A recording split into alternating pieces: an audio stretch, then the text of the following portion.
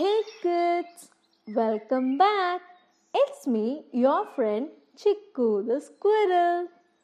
Today I'm going to tell you a very short story. It's about a greedy dog. Once in a beautiful town lived a cute little dog, but he was very greedy. He was never satisfied with what he has, and he will not even share anything with his friends. One day, the dog was very hungry.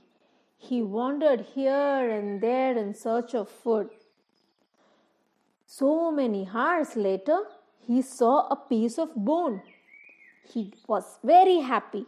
He quickly got the bone in his mouth and searched for a good place to relax and enjoy his food. He then saw a little park across the river. He happily walked on the bridge across the river with a bone in his mouth.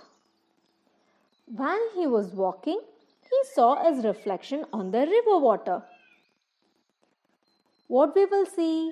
We will see our own reflection, correct?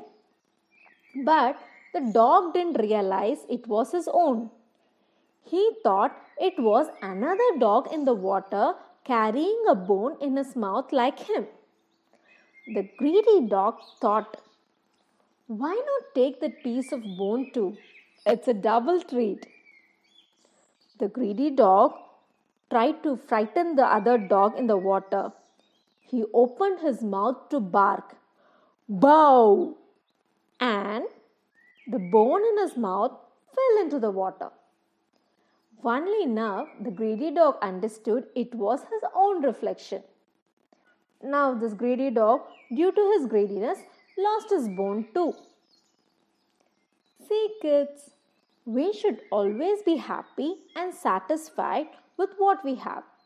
We should never compare with others and think we have less. Do you understand? Okay kids, it's time for me to go. Bye and see you soon.